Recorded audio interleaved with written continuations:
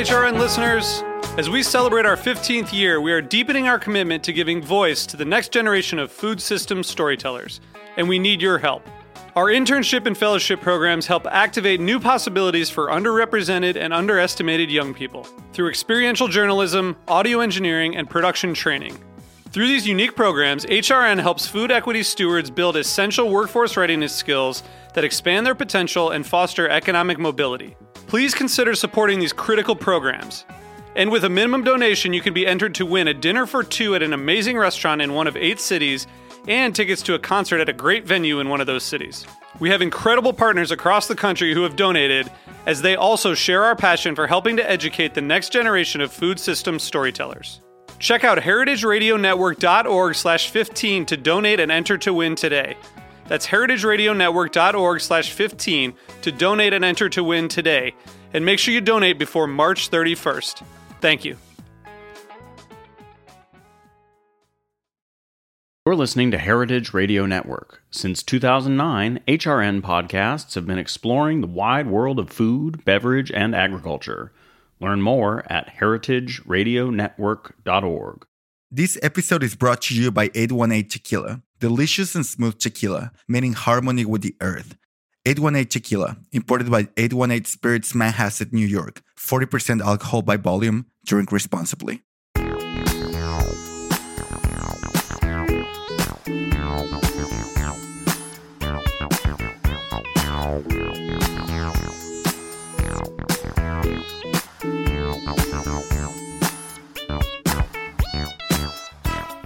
Hello and welcome to Dyed Green. I'm Kate McCabe. I'm Max Sussman. And this is our show. It is. Our guest today is Padraig Fogarty, who is an ecologist, environmentalist, and the lead campaign officer for the Irish Wildlife Trust. Mm-hmm. He's also the author of a recently published book called Whittled Away, Ireland's Vanishing Nature. So I discovered Padraig Fogarty's work when I was doing research on the state of the environment in Ireland. My educational background is in sustainability and environmental justice, but most of what I learned and studied in school was, pretty US-centric, and so I wanted to check out Ireland's environmental movement and to see if Ireland really is as green as people are led to believe or people think that it is. So I started following the Irish Wildlife Trust and Padraig. I started following them on Twitter, and then I read this book, Whittled Away, which is really fantastic.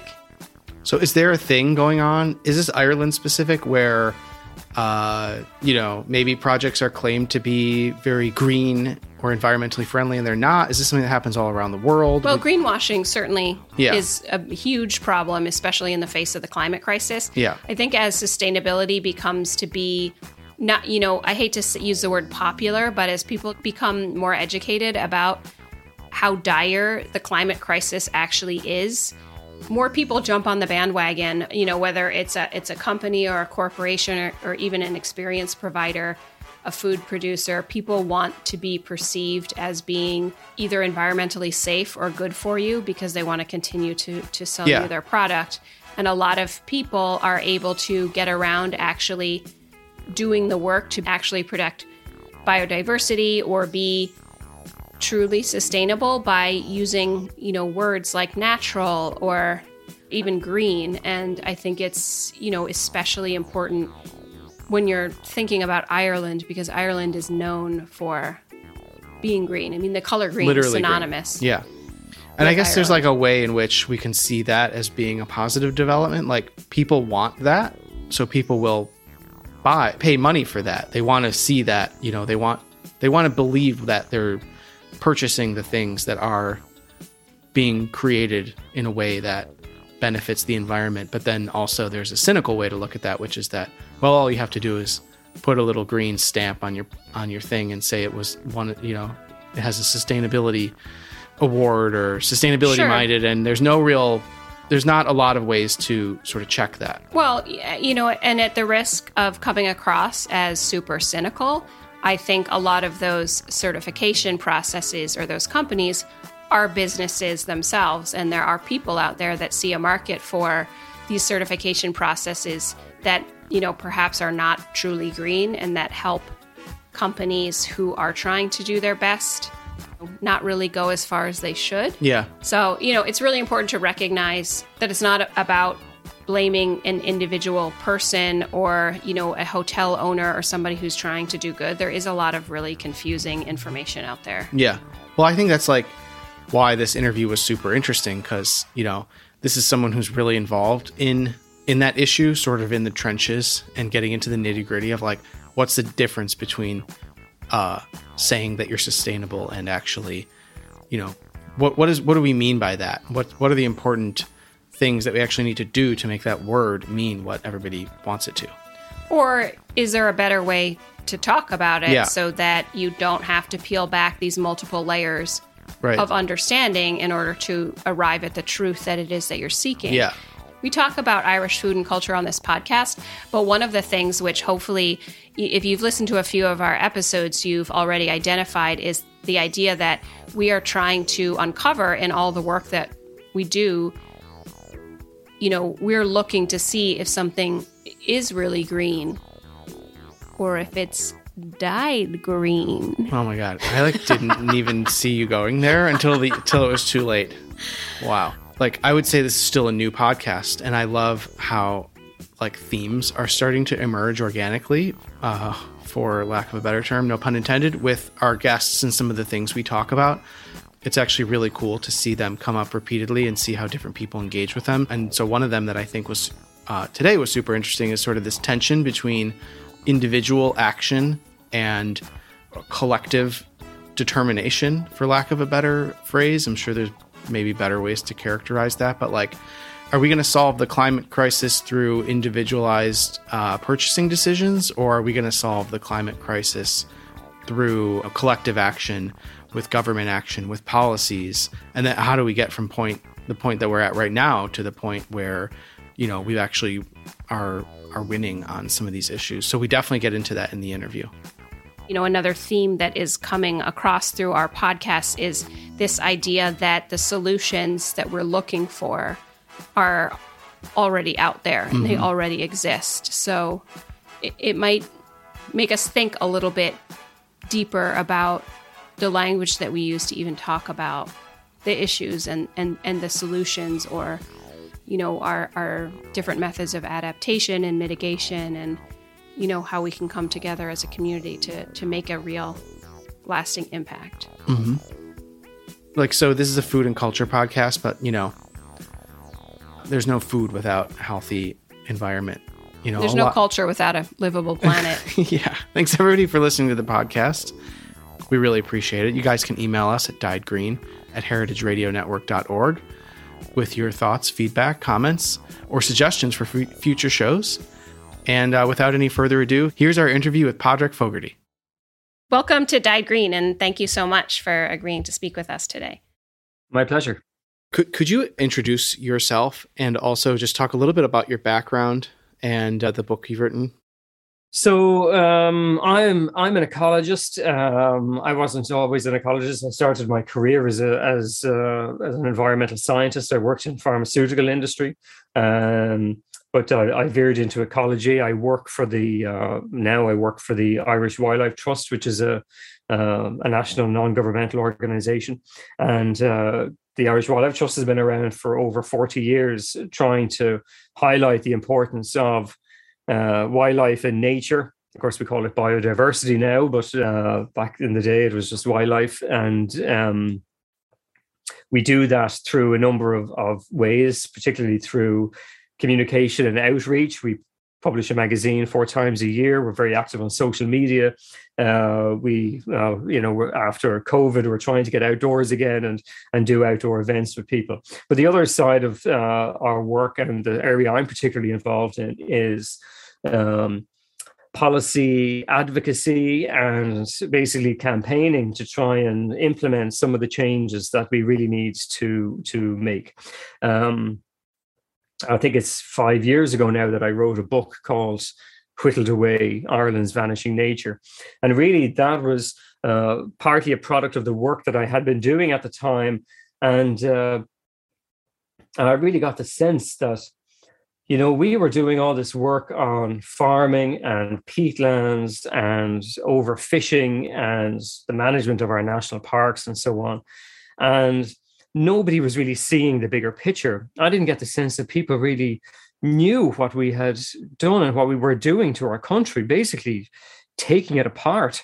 And I thought that when you put all of these things together, it made quite a powerful narrative that, like, God, jeepers, guys, we're doing something really terrible here, and we're doing it in a kind of a blasé manner that we're just sleepwalking through. So that's really what prompted me to write the book. I don't know how successful it has been in delivering the message, but I hope it is, for those who have read it at least, that it has helped people to get a picture. And really what I was trying to say was not that, look, the country is ruined, but that we really are at risk of destroying everything if we go on the way we're going, and we have to change course while we still have the chance to do so. One of the most popular images of Ireland that's used in postcards and in promotional images and all kinds of things is your typical green patchwork of rolling hills, and a lot of people might not know that the reason that image exists is because of the use of nitrogen fertilizers. And we also know now that Ireland used to be 80% forested. So do you see this image of the Irish landscape as doing the environmental movement a disservice? Is it a fair image? Is it a realistic image? And what does it represent? Well, yes, you're right. I mean, Ireland has been marketed, and I think marketed very well abroad, as a beautiful country to visit, and it is a beautiful country to visit. But in many ways, the image of what we have been told is healthy and full of nature is wrong. And this can be quite a hard thing to disconnect in people's minds. You mentioned about nitrogen there. I mean, our field system in Ireland goes back hundreds of years, and people have grown up with fields with hedgerows around it, and nobody in Ireland remembers when it was 80% forest covered because it was so long ago. So a lot of people feel that is perfectly normal. And then the fact that nitrogen now is a very significant chemical on our land is not really noticed by a lot of people. To a lot of people, the fields are still green, and they were always green, so nothing has changed. The fact that a lot of that nitrogen is going into the air is invisible and creating climate change, and that a significant portion of it is ending up in our rivers and polluting our rivers. Again, it's pretty much invisible. People don't see the pollution. So the image is a problem because it's not matched with any level of environmental literacy among our population, and arguably among other populations as well. But I think what is possibly more pernicious is the use of that image by food agency on board. BIA is the Irish government body that sells food at home and abroad. And they have kind of piggybacked on that image of Ireland as being, clean and green in an environmentally sense, and have used that to sell basically meat and dairy products around the world. By lying about our environmental performance. I mean, there's no other way to put that. And I mean, many people think that this kind of greenwashing is harmless, but actually it is extremely pernicious, because it is lying to people about the state of our environment. And because it's doing that, it's basically removing any motivation to do anything about the pollution and ecological degradation problems we have in Ireland. So you can trace back the start of what was called Origin Green, which was this food advertising campaign to sell Irish food as clean and environmentally friendly, to about 2013, nearly a decade ago. And it's not a coincidence that in that decade, Ireland has done pretty much nothing about our soaring greenhouse gas emissions, water pollution, and extinction of species. And that's because we've all believed the marketing that everything is fine, there's no problem. So why should we be creating an issue out of this? So that is why the marketing, it starts off maybe well intentioned, particularly the tourism stuff, but you can see how it has got us into a very serious and dangerous situation here in Ireland. I'm curious about that program with Origin Green, and we believe that it can be really hard. Sustainability is becoming more and more popular. I think there's a lot of studies that show that travelers are seeking out sustainable modes of travel, and that's something that they're looking for when they're booking tours. And, I also know that sometimes it can be really hard to figure out whether somebody is really sustainable when they say they're sustainable. And I think, the average consumer could be forgiven for not knowing or for believing the marketing, whether it's from a hotel or even a government board. What is your opinion as to why that's happening with Board Bia when they would have access to the types of people that could be making informed, positive decisions about sustainability? Well, I don't think it is particularly mysterious. Board Bia is there to sell food, and they've done that rather successfully. So that's why they've done it. I think, unfortunately, the word sustainable, it really means very little anymore because it has been colonized by marketing agencies, and not just in the food business. So it's very hard, if you're a company that genuinely wants to communicate your environmental credentials and maybe you're doing wonderful things, it's very hard to communicate that now because your message has been drowned out by these larger companies that have basically misused the term. And that's a big problem for us now because, we do have food producers in Ireland that are working with nature and that are really trying to tackle the climate and biodiversity emergency. But unfortunately, that kind of marketing sensation has now gone. It's, they've burst that bubble, and it's going to be very hard to market a genuine environmentally friendly product, I think, from now, basically because they've lied to us. And once consumers and citizens lose confidence in what they're being told, well, then why would we believe anything for it? But to answer your question, the bottom line is that they've done it because they can make money out of it. And it's not like the information wasn't available when they came up with this program, because Origin Green was basically like the marketing side to the Irish agriculture export plan, which was called Foodwise, if I remember correctly. And that was published about a year prior to the marketing program. And Foodwise was all about increasing exports and increasing the value of products. And it had nothing to do with the environment. And I was part of one of the environmental groups at the time that, basically we were jumping up and down about this, saying, how on earth can you do this, knowing what we knew then about the trajectory of greenhouse gases and pollution and so on. And so they did it in the full knowledge of what they were getting in for. And it comes back to why it has been such a dangerous strategy, because farmers have been told that what they're doing is wonderful. And all of a sudden they feel, hang on, and now we're being told that what we're doing is destroying the planet. How can that be?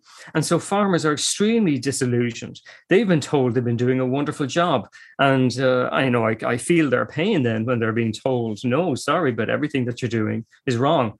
And that creates a lot of confusion, disillusionment, and obviously misinformation propagates in that environment. It seems like part of the problem is, it's a communication issue. It's very easy to communicate, say, goals about productivity and yields. And it's a little bit harder to talk about how to be a good steward and take care of the environment in a holistic way. And I would imagine that's a challenge there. Oh, surely. And it's not, and in a way, this is part of just the economic system that we've set up that prioritizes profit over societies and communities and environments, even if that profit is just channeled into fewer and fewer hands. That's not unique to agriculture. And, Ireland has been, as a member of the European Union, we've basically been following European Union policies, particularly around the common agricultural policy. And the common agricultural policy has been disastrous for the environment since it came into being. And, so Ireland is kind of nested within that wider structure. So it's not that they didn't have options, they could have done things differently and they chose not to. But so I don't want to let them off the hook completely, but certainly we would have been going against the grain. Certainly, other countries have been doing the same. Are there industrial or agricultural frameworks, on a large scale level that you think Ireland can look to for guidance on that or for inspiration? You mean on how to change things? Yeah. Obviously, this is a challenge that we're all facing around the world right now, but is there anywhere to look for victories in this moment? Yeah, actually, we don't have to look very far because Ireland has been a pioneer of developing farming within natural systems and protecting, say, built heritage, archaeology, and so on.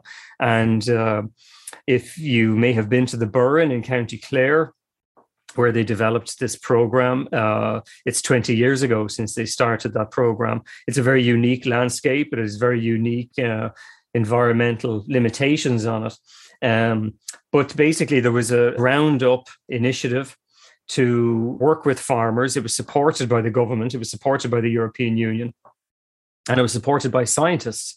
So we kind of had those three legs of the stool. And it has worked very well. Now, the problem, 20 years on, the Burren is still, held up as a fantastic model for how Ireland is leading the way in dealing with these issues. But it hasn't really expanded beyond this small area, the Burren. And that's because if it were to do that, we would see the volume of our produce decrease. And, the various processing companies and co-ops and so on that rely on volume for their profit obviously will lose out in that scenario.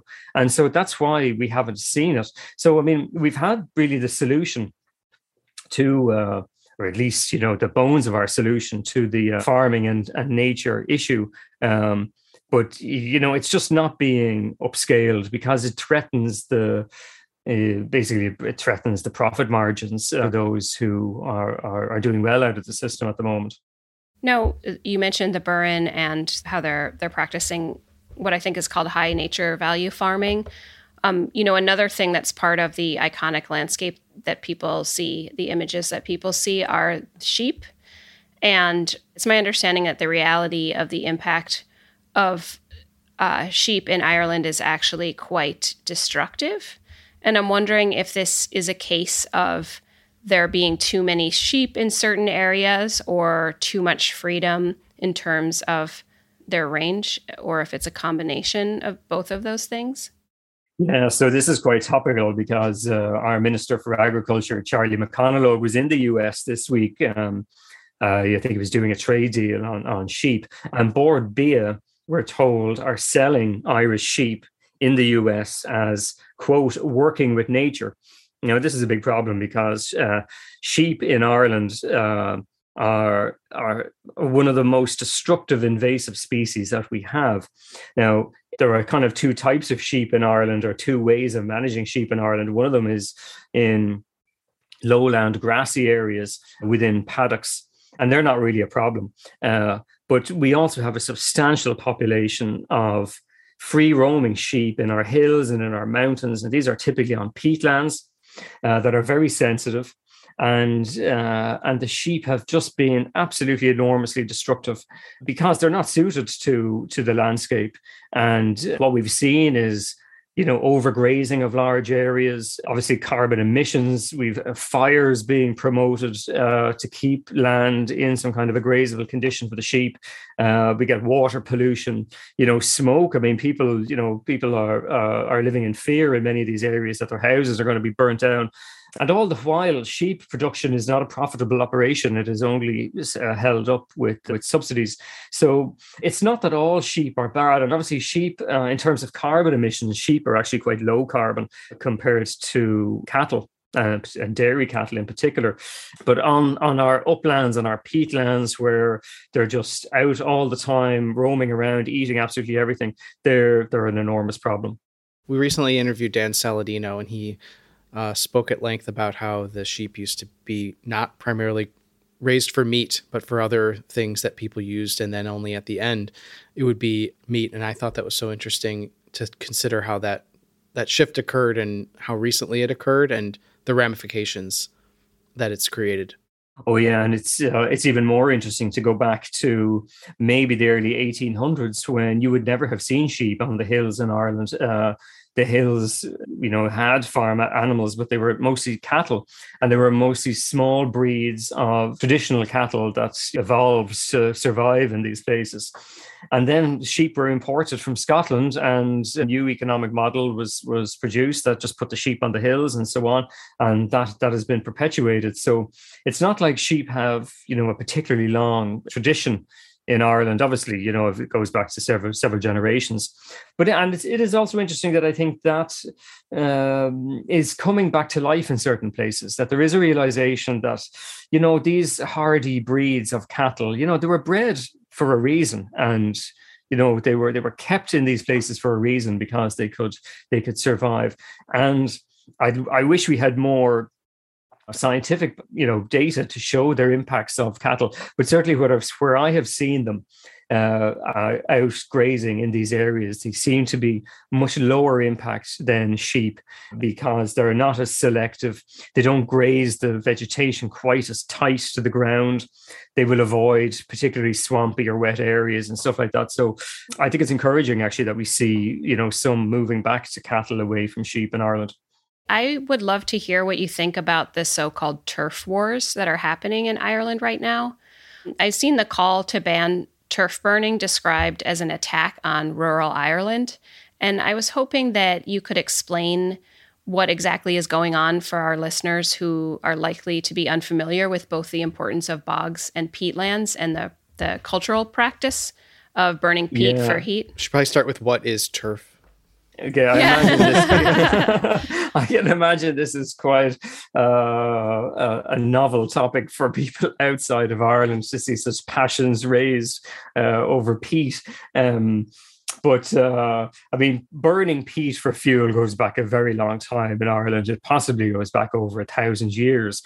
And particularly after we basically deforested our country, people were left without a source of fuel. So cutting peat out of the ground and drying it and burning it has been used for a very long time in Ireland. And it's associated with, labor and hard work, and also maybe being outdoors and, doing things as a community. And also there's a distinctive smell of it. And it's, it's not an unpleasant smell. It's quite nice actually.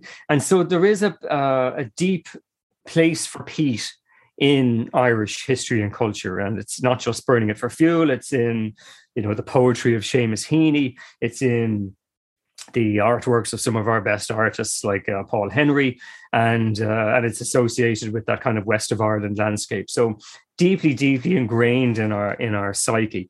Now, the problem with this image of, a donkey with a basket and an old man with a cap and this special spade out digging the turf on the bog and the skylark singing, is that it doesn't exist anymore. It's that particular version of it is dead. And what has happened in recent years is that peat became, first it became an industrial process whereby, whole bogs were strip mined of peat and burnt to make electricity. But also there was a smaller scale activity, and that was using, machines on tracks going across the bog, excavators, hoppers, these things called sausage machines. So, a smaller scale industrial activity, but an industrial scale activity nevertheless. And it is, enormously environmentally damaging, but it's a source of cheap fuel. And it's completely unregulated. People go out and they've machines cutting bogs that, they may or may not own. There's no environmental, assessments done on it. There's no licensing. There's no restrictions done on it. Frequently, it's done on the black market. There's no tax paid on it. And when the turf is burnt, it's basically poisoning people. It's poisoning them inside their homes and outside their homes. And so there's been an enormous amount of controversy in Ireland over the last 2 weeks because the Green Party, which is in government, is making good on a government promise to ban the sale of smoky fuel. Now, they tried to just ban smoky coal, but they weren't allowed to do that because of threats of legal action. So that they've been proposing that they're going to ban the sale of turf as well. And we've seen this really quite a populist outburst among politicians to say, no, never, you won't allow me, stop burning our turf. You may as well ask us to stop drinking pints of Guinness or listening to Irish music. And it's an incredibly depressing debate to listen to as an environmental activist, given how much we know about the importance of peatlands and the damage that is done to them. And really, I actually think that, a lot of people in the wider public really acknowledge that, we need to stop doing these things. But we've seen an absolutely appalling lack of leadership from our politicians the last 2 weeks. But that might give you a flavour as to why it's such a cultural touchstone, but a bad sign for a country like ours that is really only beginning to get to grips with the environmental emergency. And there seems to be, at least I've noticed in the media, more attention being paid to how important bogs are in terms of the climate crisis, because I think they're one of, if not the largest carbon sinks on the planet. Is that right? Yes, absolutely. Certainly in terrestrial systems, they hold an enormous amount of carbon. And, certainly in a European context, Ireland, I think possibly also Finland, has a disproportionate area of our country in peatland. In Ireland, it's about 20% of our entire country is in peat in some regards. And about a third of that peat, surprisingly enough, is actually in grassland. So this has been peatlands that have been ploughed and seeded and fertilized to turn them into grazing pastures for cattle. About another third has been converted into plantation monocultures for trees. So typically conifers that grow naturally on the west coast of the US and Canada have been planted in monocultures in Ireland on peat soils. And then the remaining third are basically what is left for everything else from industrial scale peat mining to sheep grazing and all these other things, but enormously important. And still, despite everything, there's still a vast amount of carbon still in there. And all of these activities that I described, whether it's farming or forestry or grazing animals, are resulting in absolutely enormous greenhouse gas emissions. The science really is only beginning to get a grasp of just how copious the greenhouse gas emissions are from these peats. And until we restore them, they will just keep on emitting. They'll just keep doing it, possibly, forever, until we get a grip on this problem and start re-wetting and rewilding our peatlands.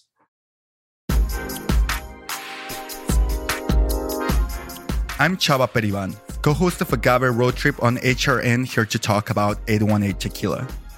818 creates their tequila using traditional methods at a family-owned and operated distillery in Jalisco, Mexico. From the blue agave they grow to their recycled glass bottle, 818 emphasizes the earth's importance in all they do. Their distillery runs on biomass and solar power, which means they don't rely as much on fossil fuels and are able to reduce their carbon footprint.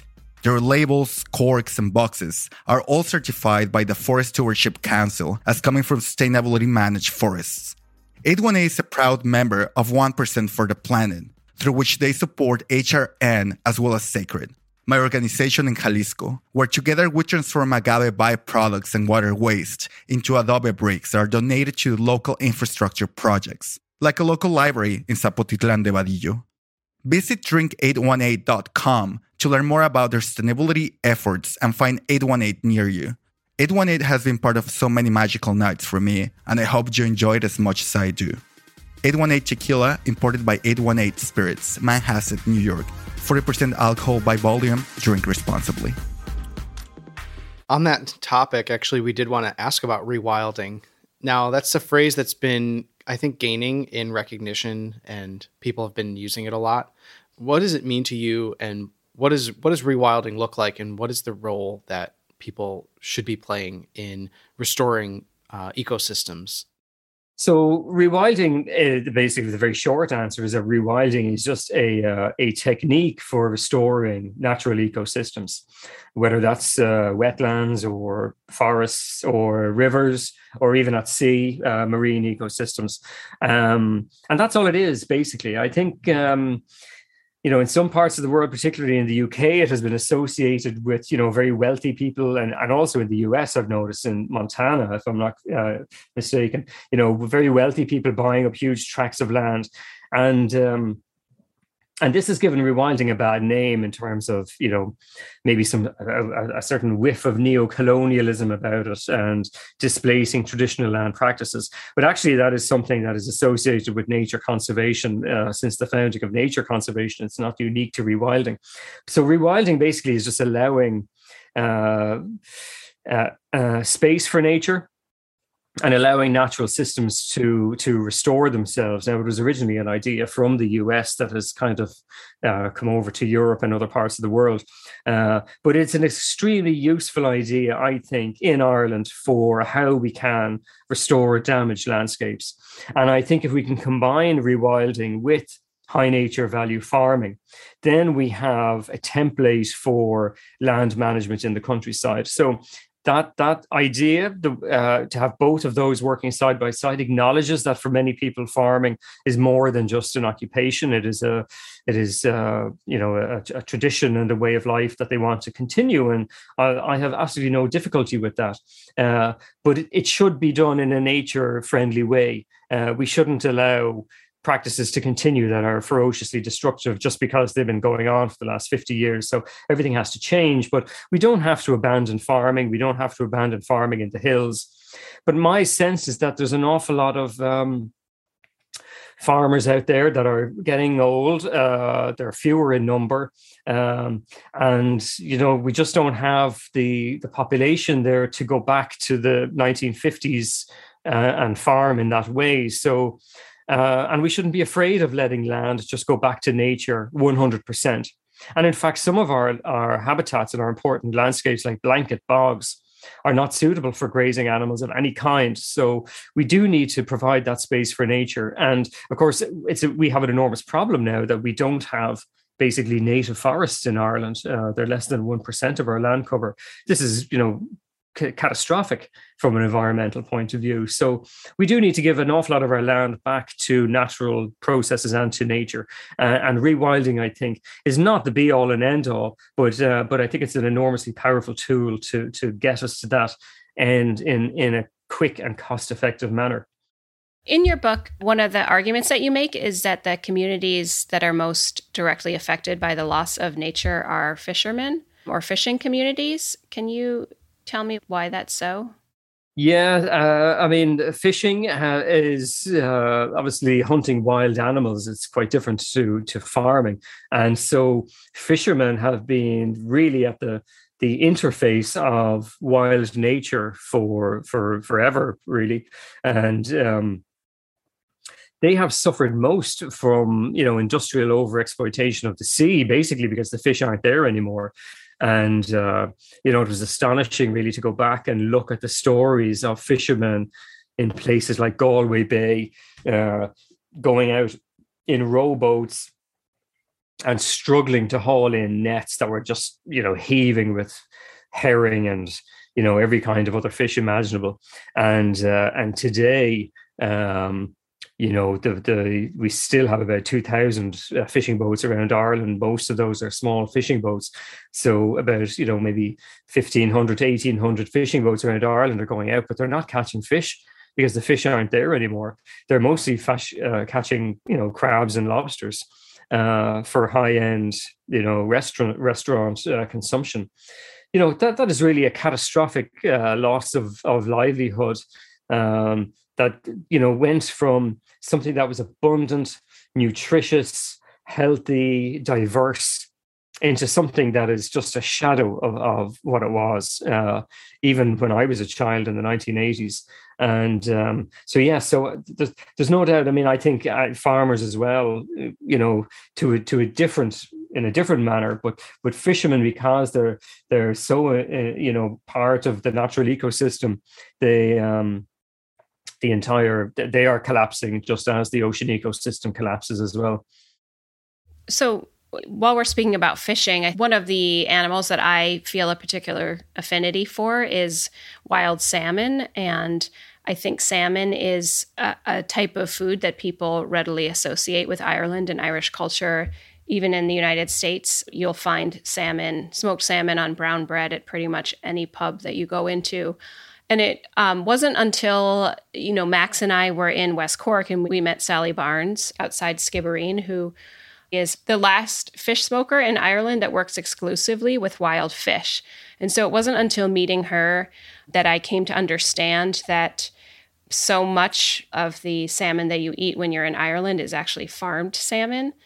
And I was wondering if you had any thoughts about that in terms of salmon as a vanishing species in Ireland. I know, and every aspect of the story is completely tragic. I mean, the salmon is such a part of our heritage and our folklore. As a child, we all learned in school about the salmon of knowledge, and Fionn McCool, who stuck his finger into this famous salmon that the king was trying to catch and ended up with all the knowledge. And to see how salmon have basically withered into, threatened with extinction is one of the most tragic stories I think we have from the natural world in Ireland. And of course, salmon fishing was mostly banned in Ireland in 2009. And that was an enormous blow to the drift net fishermen who were catching the salmon. But I mean, something had to be done because the salmon numbers were just collapsing. But of course, salmon isn't just collapsing because of fishing. It's, our rivers have been degraded. There's obstacles put on them, dams. There's basically no salmon going into the River Shannon, our most important river, basically has no salmon in them anymore, or any other migratory fish for that matter, because of the hydroelectric dam. And the response then, of course, has been aquaculture. But I mean, aquaculture is not an environmentally friendly option. It is seriously problematic. Now, Ireland doesn't have the scale of salmon aquaculture that, say, Scotland has or Norway has.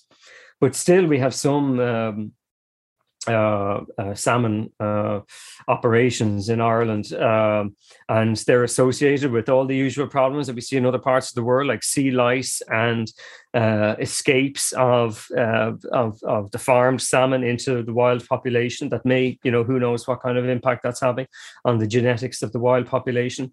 And also figures that I got actually recently from our Sea Fisheries Protection Authority showed that about a fifth of all the fish that we are catching here in Ireland is being ground up into fish meal. And most of that fish meal is going to feed farmed salmon. It's also going to feed cattle and pets and all kinds of other things. But I mean, it's just an insane waste to be catching fish out in the middle of the Atlantic Ocean, grinding them up in a fossil fuel intensive business into a paste to feed them to an animal that should be roaming the oceans, and to see them, swimming around tiny little pens, so really it hits on an awful lot of nerves, I think, the salmon story. It's not just unsustainable, it's an animal welfare issue. And it's an awful disconnect with our heritage. So it's a sad story. Yeah, I have to say also, as an environmentalist, I think it's a huge blind spot for even people who consider themselves to be fairly well-versed in terms of sourcing where their food comes from. In the United States, the whole idea of eat local is super popular, and knowing your farmer and knowing where your meat comes from, even within these communities of people that are very knowledgeable, people just think less about fish and about the sea because it happens under the water. It's not a thing that you that you can see. So it's almost like people don't think about it. They don't think about, the same way they do cage-free hens, for example. Oh, I mean, I think it's part of a wider disconnect that we have with our food. I mean, I remember when I started in this game over a decade ago, I kind of thought, well, maybe this is just because the knowledge isn't there. So we did quite a lot of work trying to educate, put material on our website to talk about the different types of fish and the different kind of pressures they were under, some of the destructive techniques and maybe some of the better options. And even, talking to my family and friends about these things, I thought that once people knew these things, they would change their behavior, but that doesn't happen. Even I thought, in particular, scallops. I mean, scallops are dredged from the bottom of the sea using one of the most destructive fishing techniques known. And I thought, surely, when people know about this, they will change their behavior and they'll stop eating scallops. Even the people around me who I thought would be sensitive to this kind of stuff, it didn't really matter to them that much. We also did an awful lot of work contacting restaurants. We thought that restaurants would want to be seen to be sustainable, but really we found very little interest among seafood restaurants in Ireland.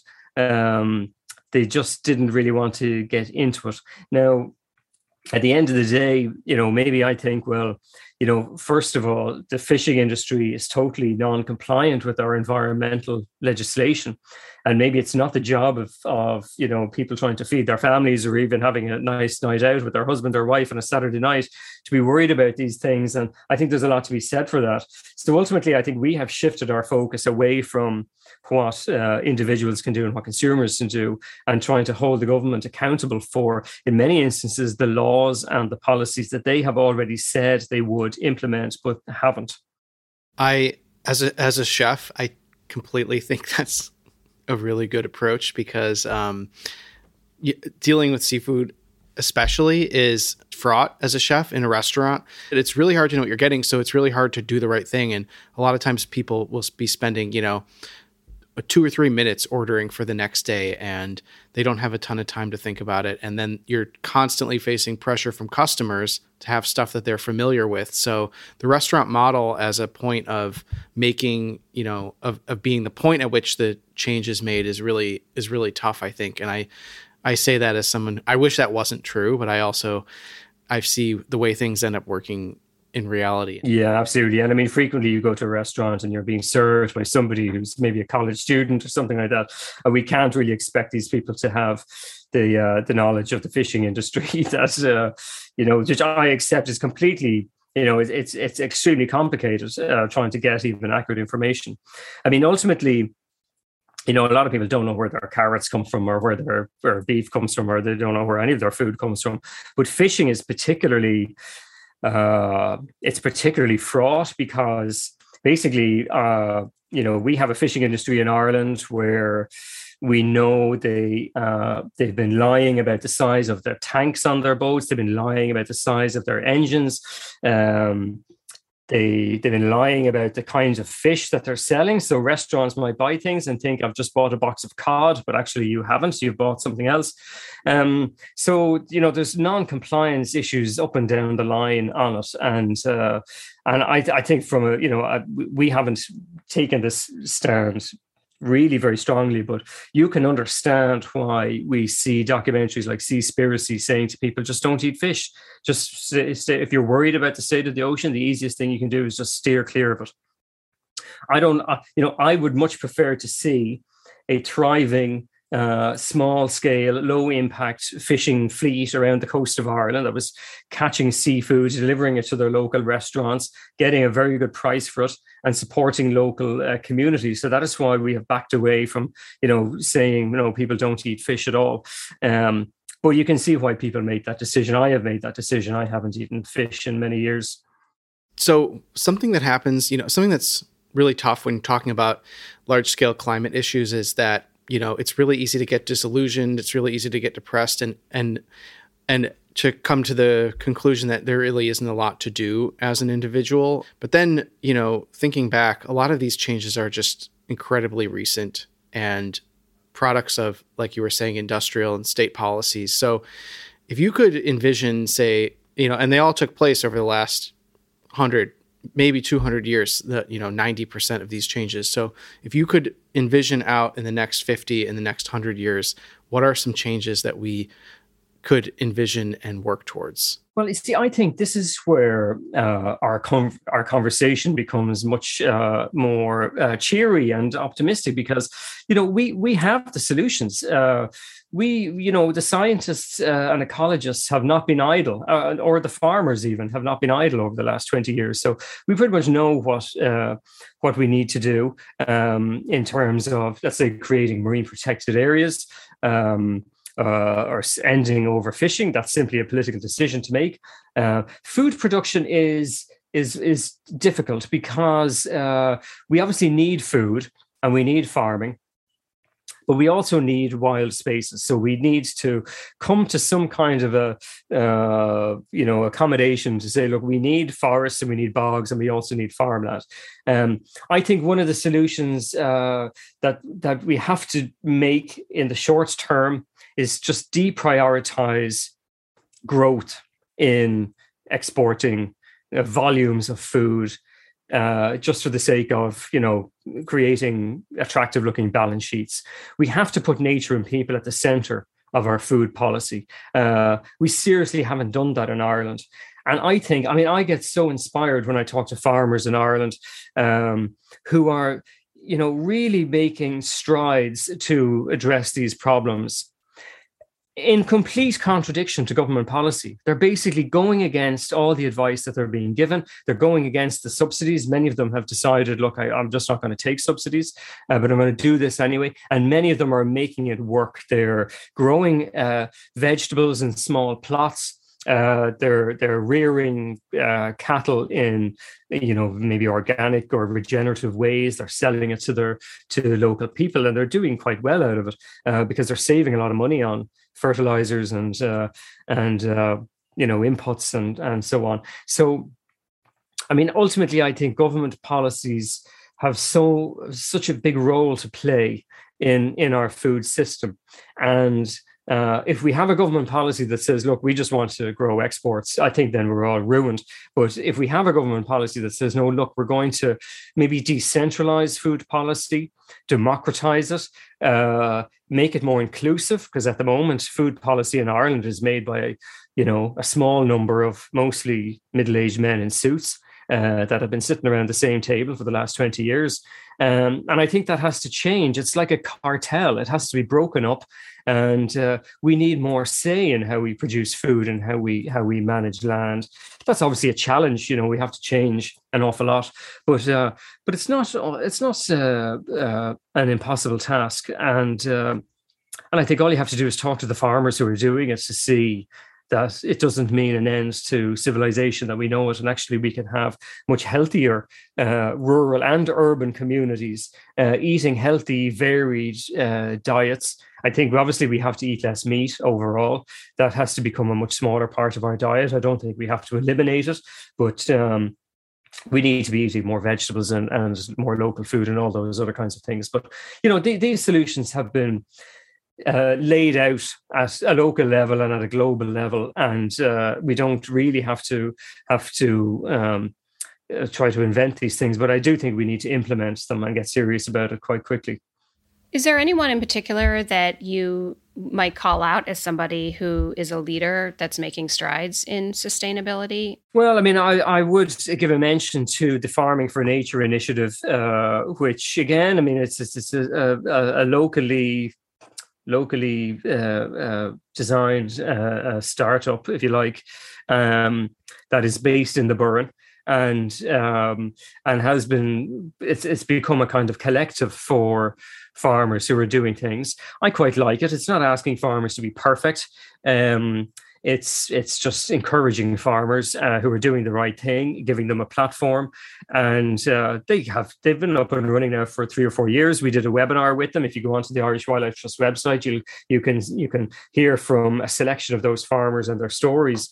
But and this is vitally important work, because farmers don't listen to people like me. They're not going to change how they farm because they hear me complaining about greenhouse gases or extinction in a podcast. They will change if they see their neighbor doing things and other farmers doing things and go, oh God, that might actually work. And maybe I should give that a go. And that is how a lot of change happens, really. It's over a cup of tea and a chat rather than, a government report or, an NGO campaign. But and that's why I find their work very inspiring and encouraging. And like I say, they're doing it in direct contradiction to all the policies and measures that we have in place at the moment. Just imagine what we could do if they were actually supported and promoted. Absolutely. Is there anything that you want to add or issues that we want to bring up that we didn't touch on that are important to bring out there? No, I mean, I always like to finish up by just emphasizing to people that, it's overwhelming at the moment, the amount of bad news and the catastrophic future that we face. But I can't stress enough that we still have choices and we can make choices that can stabilize at least the worst impacts that are coming towards us. But we have to get active as citizens. We're very fortunate to live in democratic societies where it's quite safe actually to come out and campaign for things. Many countries don't have that luxury. So we really owe it to ourselves and to our fellow citizens and fellow global friends to really kick up a stink about this and to make sure that we do our utmost at whatever level that is for you personally to get those changes over the line in time. Yeah, and I personally, I think it actually feels good to be actively involved in communities that are working on solutions, and it really is an antidote to the fear that you experience if all you do is just read disturbing headlines and worry. It really is. And I think maybe the US as well, but in Ireland, we're very fortunate that we have very active community groups pretty much everywhere. And at all kinds of scales of activities. So much better than scrolling through, social media is getting out and connecting with those people who are already active in your community. And very quickly, you'll be feeling part of the solution. Thank you so much. This is a really great conversation. Thank you so much. Yeah, thank you so much. I feel like I could have talked to you for many more hours about this stuff, but hopefully we can have you back on the show again in the future. Well, thanks so much. It's been a pleasure talking to you.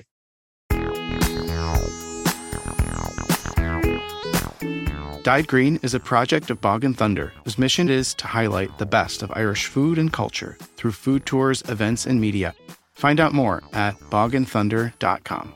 We'd love to hear from you. If you have any story suggestions, questions, or things you'd like to share in response to our broadcast, you can email us directly at dyedgreen@heritageradionetwork.org.